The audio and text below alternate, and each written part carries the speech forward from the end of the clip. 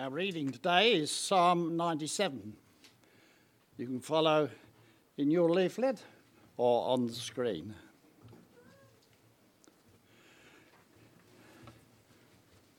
The Lord reigns, let the earth be glad. Let the distant shores rejoice. Clouds and thick darkness surround him. Righteousness and justice are the foundations of his throne. Fire goes before him and consumes his foes on every side. His lightning lights up the world. The earth sees and trembles. The mountains melt like wax before the Lord of all the earth. The heavens proclaim his righteousness, and all peoples see his glory. All who worship images are put to shame. Those who burst in idols worship him, all you gods. Zion hears and rejoices, and the villages of Judah are glad because of your judgments, Lord. For you, Lord, are the most high over all the earth. You are exalted far above all gods.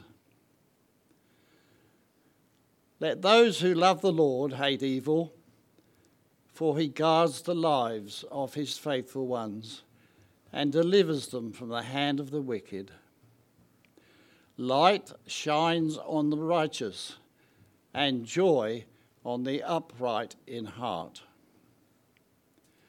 Rejoice in the Lord, you who are righteous, and praise his holy name.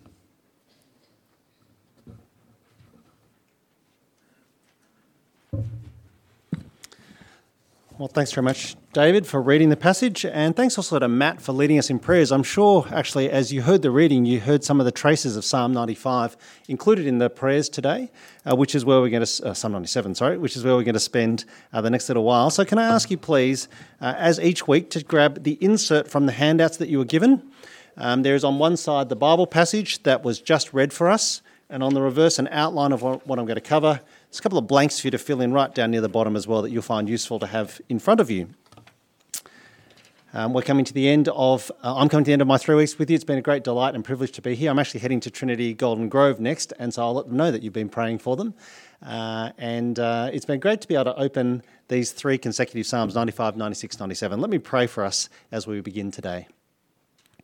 Heavenly Father, thanks for your word. Thank you that you have caused it to be written for us and for our salvation. So we pray this morning as we sit under it, we pray that you might speak to us through it and by your Holy Spirit point us towards your Son, our Saviour, in whose name we pray. Amen.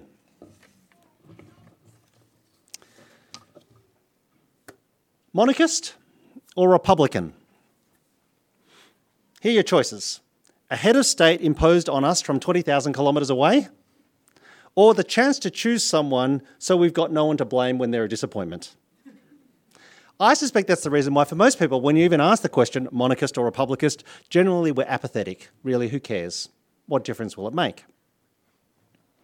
Psalm 97 is one of the so-called kingship psalms, a psalm that celebrates God's royal rule. You see that there in verse 1, the Lord reigns. Or verse 9, for you, Lord, are the most high over all the earth. You are exalted far above all gods. This theme of kingship or royalty or monarchy, it actually runs throughout this whole section of the book of Psalms. In fact, the 2 Psalms immediately before and the 2 Psalms immediately after are on exactly the same theme. So if you look on the screen behind me, Psalm 95 verse 3, for the Lord is the great God, the great King above all gods. Psalm 96 verse 10, say among the nations, the Lord reigns. Psalm 98 verse 6, shout for joy before the Lord the King. And Psalm 99, the Lord reigns, let the nations tremble. He sits enthroned between the cherubim, so let the whole earth shake. It's a part of the book that's focusing on this idea of God's kingship And today I want us to reflect on what it means for God to reign supreme. Like each of the weeks, I'm going to follow the same structure. We're going to reflect a bit on what Psalm 97 says about what God is like. Then think about how it points us towards Jesus, because Jesus is the fullest revelation of what God is like, before concluding with some thoughts about what it might mean for us today. And I trust that, if nothing else, perhaps that's given you confidence to keep reading the Psalms for yourself. So point 1 on your handout, what Psalm 97 says about God. Well, the big idea, as I said, is that this is a psalm all about God's kingship. Verse 1, the Lord reigns, let the earth be glad, let the distant shores rejoice. Here is the summary of what God is like. He is king. And yet the expected response is not one that we instinctively gravitate towards. The Lord reigns, let the earth be glad, let the distant shores rejoice. God is king, but as I've said, it's not the response that we would instinctively gravitate towards, that is, to rejoice at God's kingship. And I say that especially when you consider the suffering in our world that often is perpetrated by religious fanatics.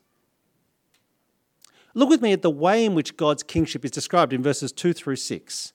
It's actually a pretty terrifying picture of God's throne room. Verse 2, clouds and thick darkness surround him. Verse 3, fire goes before him, consumes his foes on every side. As I thought about those verses this week, it reminded me of what we have come to call in recent times quite literally the firestorms that you Hills residents are all too familiar with. Verse 4, his lightning lights up the world. There is so much in God's throne room that there is no need for electricity. Or verse 4, the earth sees and trembles. Again, the picture that comes to mind here, seeing something and trembling, caricatured or stereotypically, someone's knees knocking together with fear at what they are witnessing. So verse 5, the mountains melt like wax before the Lord. Now that's pretty hot, isn't it? You know what a candle looks like when it melts? This is describing the mountains before the Lord in his awesome majesty. I think the effect of God's kingship being described here, it's on the one hand both utterly enthralling and completely overwhelming. If you've ever had the chance to watch The Lord of the Rings, this is a description to me of Mount Doom. Those terrifying scenes where you understand that whatever it represents, it is something that you do not take lightly. So I want to ask you today, how do you feel about this graphic image of God's power and might, of what it means for God to reign supreme, to be king over all the earth?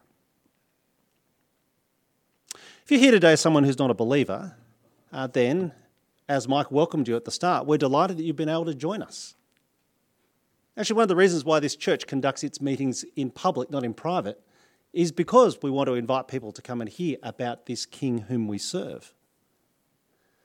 But my guess is that if that's the reason you're here today, then at this particular moment in time, your reaction is perhaps appalled at this description of God, maybe revolted. Maybe it's just another example of the typical religious propaganda that's designed to frighten people into submission. And even if you're a Christian, my guess is that at least to some degree, you read passages like this and at least at the minimum, you're a little bit embarrassed. I mean, it's a bit awkward, isn't it? Do you not cringe inwardly at these fire and brimstone images of what God is like? So here's the tension then in verse 1. Having described what it means for the Lord to reign, we're told, let the earth rejoice. Let the earth rejoice. Well, before we get to the reason why, and we'll get there in verses 10 and 11 at the end, see for a moment what Psalm 90 says about the way the peoples of the earth do react when they see his glory. There's two reactions, in fact, one in verse 7, one in verse 8. So from verse 6, the heavens proclaim his righteousness, all people see his glory. Verse 7, all who worship images are put to shame. Those who boast in idols, worship him, all you gods. Verse 8, Zion hears and rejoices, and the villages of Judah are glad because of your judgments, Lord. The first reaction you see in verse 7, and it's obviously one that picks up on the optical metaphors. Instead of seeing God's glory from verse 6, we're told that many continue to worship images. They cast their gaze on idols, which are such a pale imitation and broken representation of God. And in fact, it's futile. The psalmist will even call on those other gods themselves to worship the Lord who reigns supreme. But it's the second reaction that perhaps offers some comfort for the first time. Verse 8, Zion hears and rejoices, the villages of Judah are glad because of your judgments, Lord. You notice a reference there in verse 8 to Zion and to the villages of Judah. It's a way of describing God's Old Testament people. We're told that the sound or the sight of God's rule is something that causes them to rejoice, to be glad as they look forward to God's reign. Of course, the question is still why. For what reason do God's people rejoice at God's rule? Well, verse 8, because of your judgments, Lord. Because of your judgments. What Psalm 97 is telling us is that when God is seated on his throne, when God rules his world, he will finally right the wrongs that we all grieve. And in that, there is great reason for celebration. I'll come back to that idea in just a moment, but let's see how the psalm concludes. Verses 10 through 12 conclude here by calling God's people to one of two responses which flow from what God is like. So verse 10, let those who love the Lord hate evil, for he guards the lives of his faithful ones and delivers them from the hand of the wicked. Light shines on the righteous and joy on the upright in heart. Rejoice in the Lord, you who are righteous, and praise his holy name. Two different responses are called for. The first in verses 10 and 11, let those who love the Lord hate evil. Let those who love the Lord hate evil.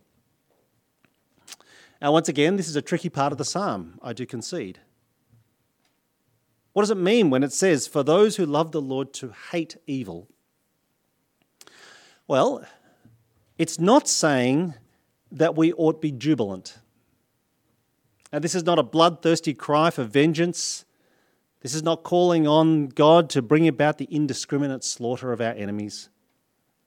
Rather, it's a righteous plea for justice. It's an appeal to the God who reigns supreme to intervene on behalf of his people. And I say that because of verse 10, the last line there. Verse 10, he delivers them from the hands of the wicked. When God delivers his faithful ones, it's from the hands of the wicked. That's why God's judgment is great for his people. That's why God's judgment is awful for those who do them harm. And that's the valid reason given for us to rejoice at God's rule.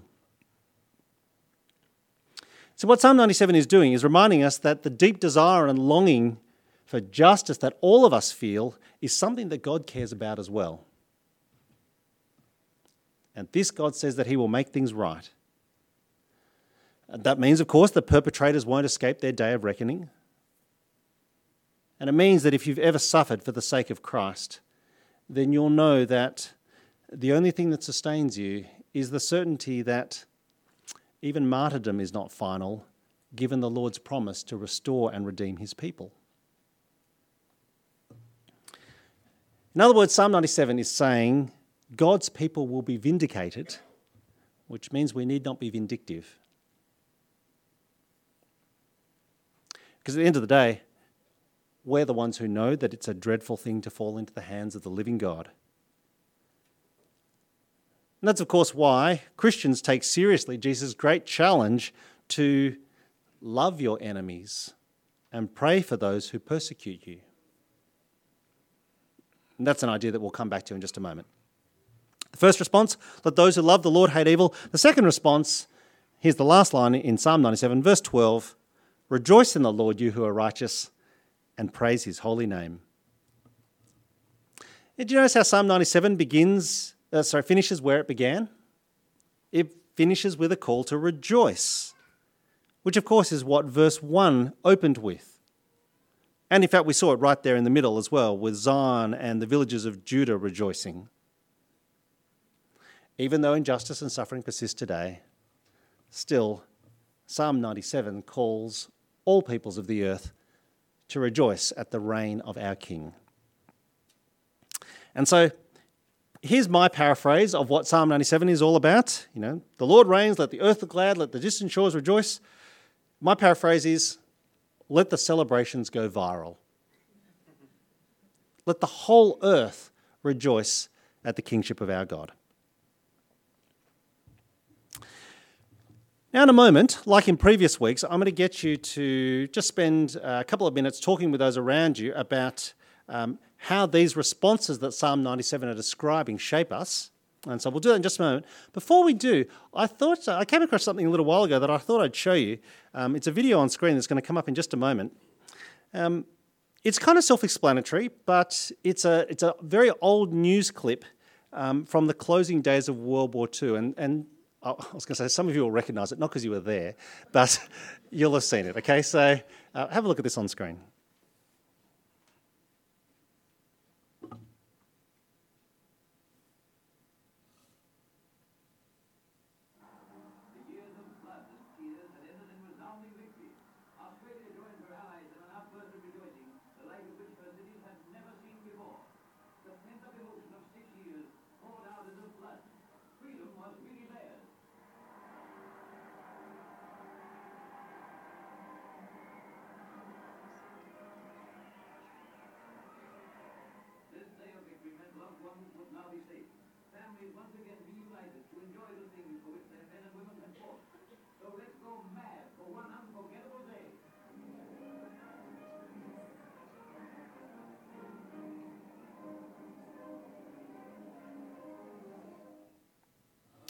Okay, it's a lovely picture, isn't it, of the overwhelming rejoicing that something has changed and is worthy of such praise. So what I'd like you to do for a couple of moments is just in little groups around you. Now, as I said last week, it'd be great if you talk with people who you don't live with at this point. You can talk with them later when you go home. But just in little groups around you, you'll see a discussion question there. Of these two responses that I've described here, two responses to God's sovereign rule, hating evil, rejoicing in the Lord, which do you tend towards? And why? Okay, just a couple of minutes and then I'll call us back together. Over to you.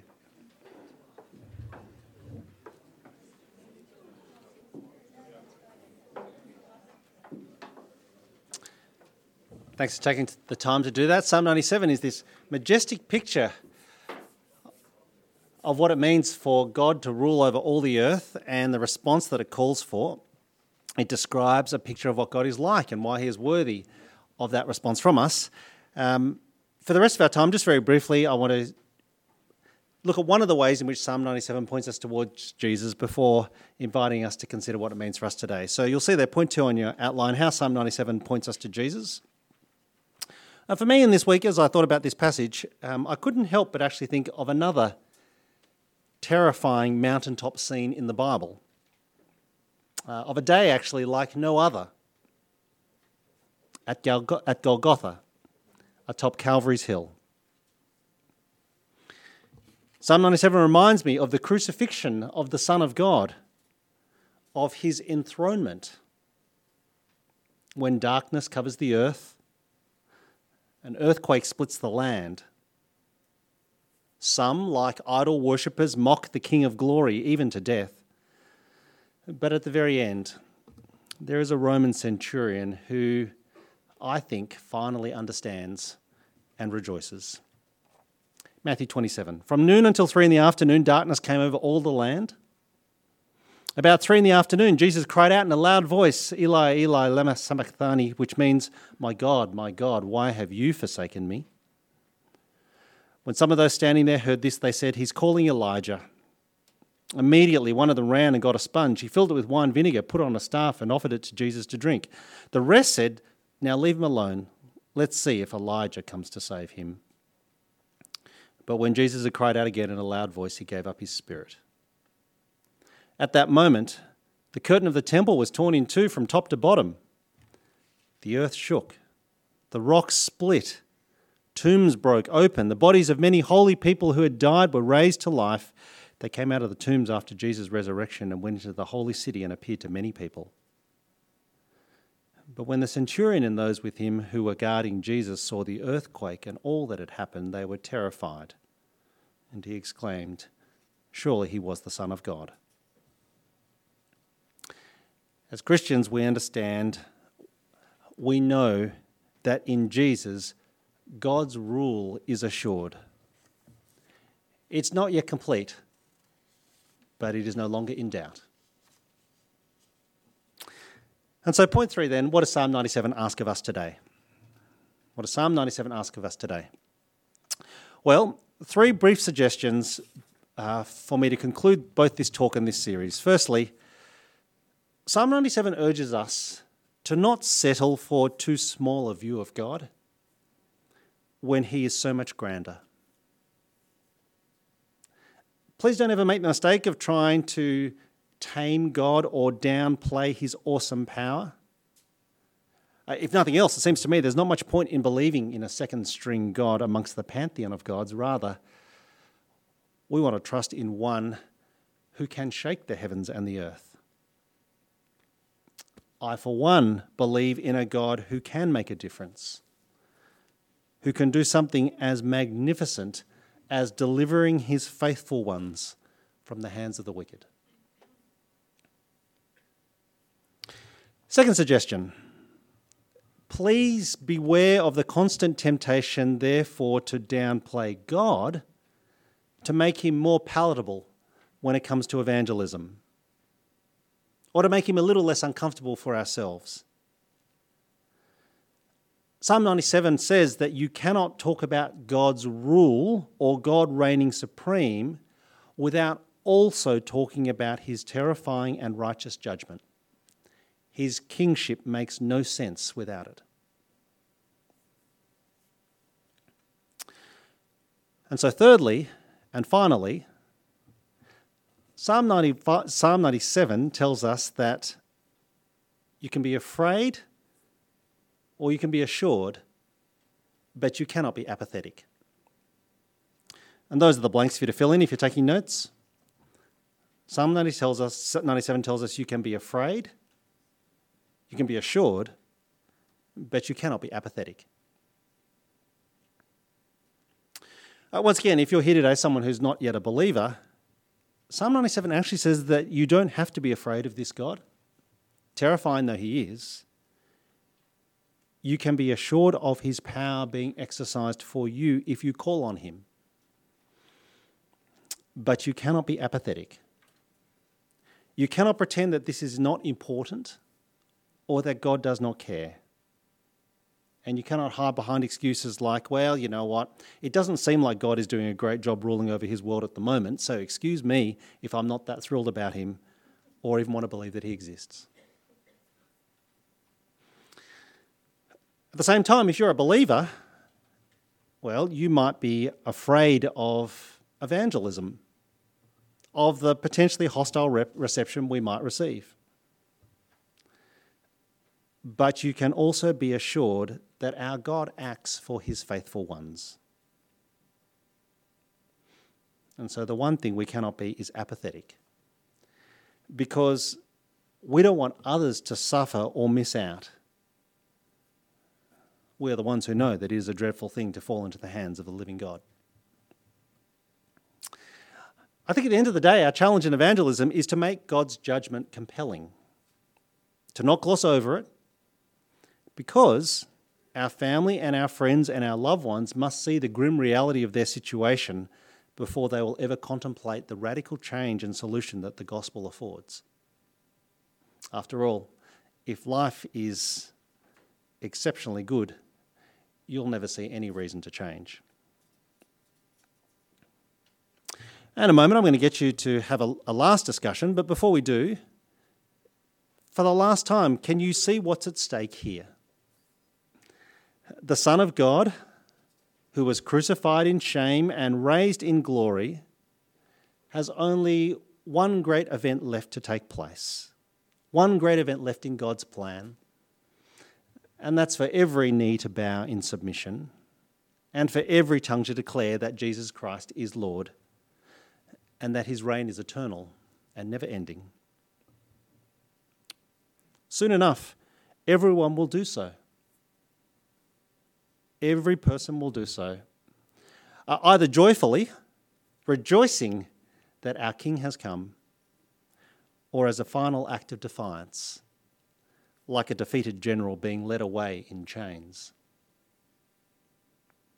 I want to say today that I suspect no one who is finally shut out of God's kingdom will ever thank us for not warning them of the danger, and not warning them because we were too worried that we might have upset them. Matthew's account of Jesus actually finishes, as you know, in chapter 28, with Jesus declaring that all authority in heaven and on earth has been given to him, and so his charge is, so make disciples of all nations whilst there is time. Brothers and sisters, the hope we preach is that our God reigns, so come and rejoice and be welcomed into his fold. For a couple of moments, you'll see the discussion question on the screen. I'd love for you to talk again in your little groups. There should be a question on the screen. How might you persuasively share with the watching world about our God who reigns supreme? How might you persuasively share with the watching world about our God who reigns supreme? Over to you, just a couple of minutes, and then I'll close for us in prayer.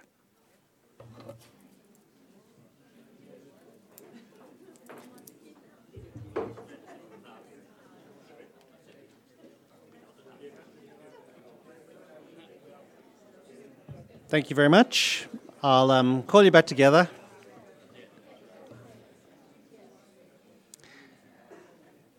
And I'm going to lead us in prayer in a moment. We're going to sing, and after, we're going to sing, and then there'll be a chance for any questions that you might have about that. But thanks for taking the time to be able to reflect on these things. Let me close this part for us in prayer. Heavenly Father, we thank you for your rule over all the earth. We know that it's good news and that it's something that's worth rejoicing in. We ask that you might show the same grace and mercy and kindness to our family and friends, to those around us, that they too might be part of your kingdom. We pray that in this week ahead, you might give us courage and wisdom and patience and grace and all that we need to be able to testify to the hope that we have. In Jesus' name, amen.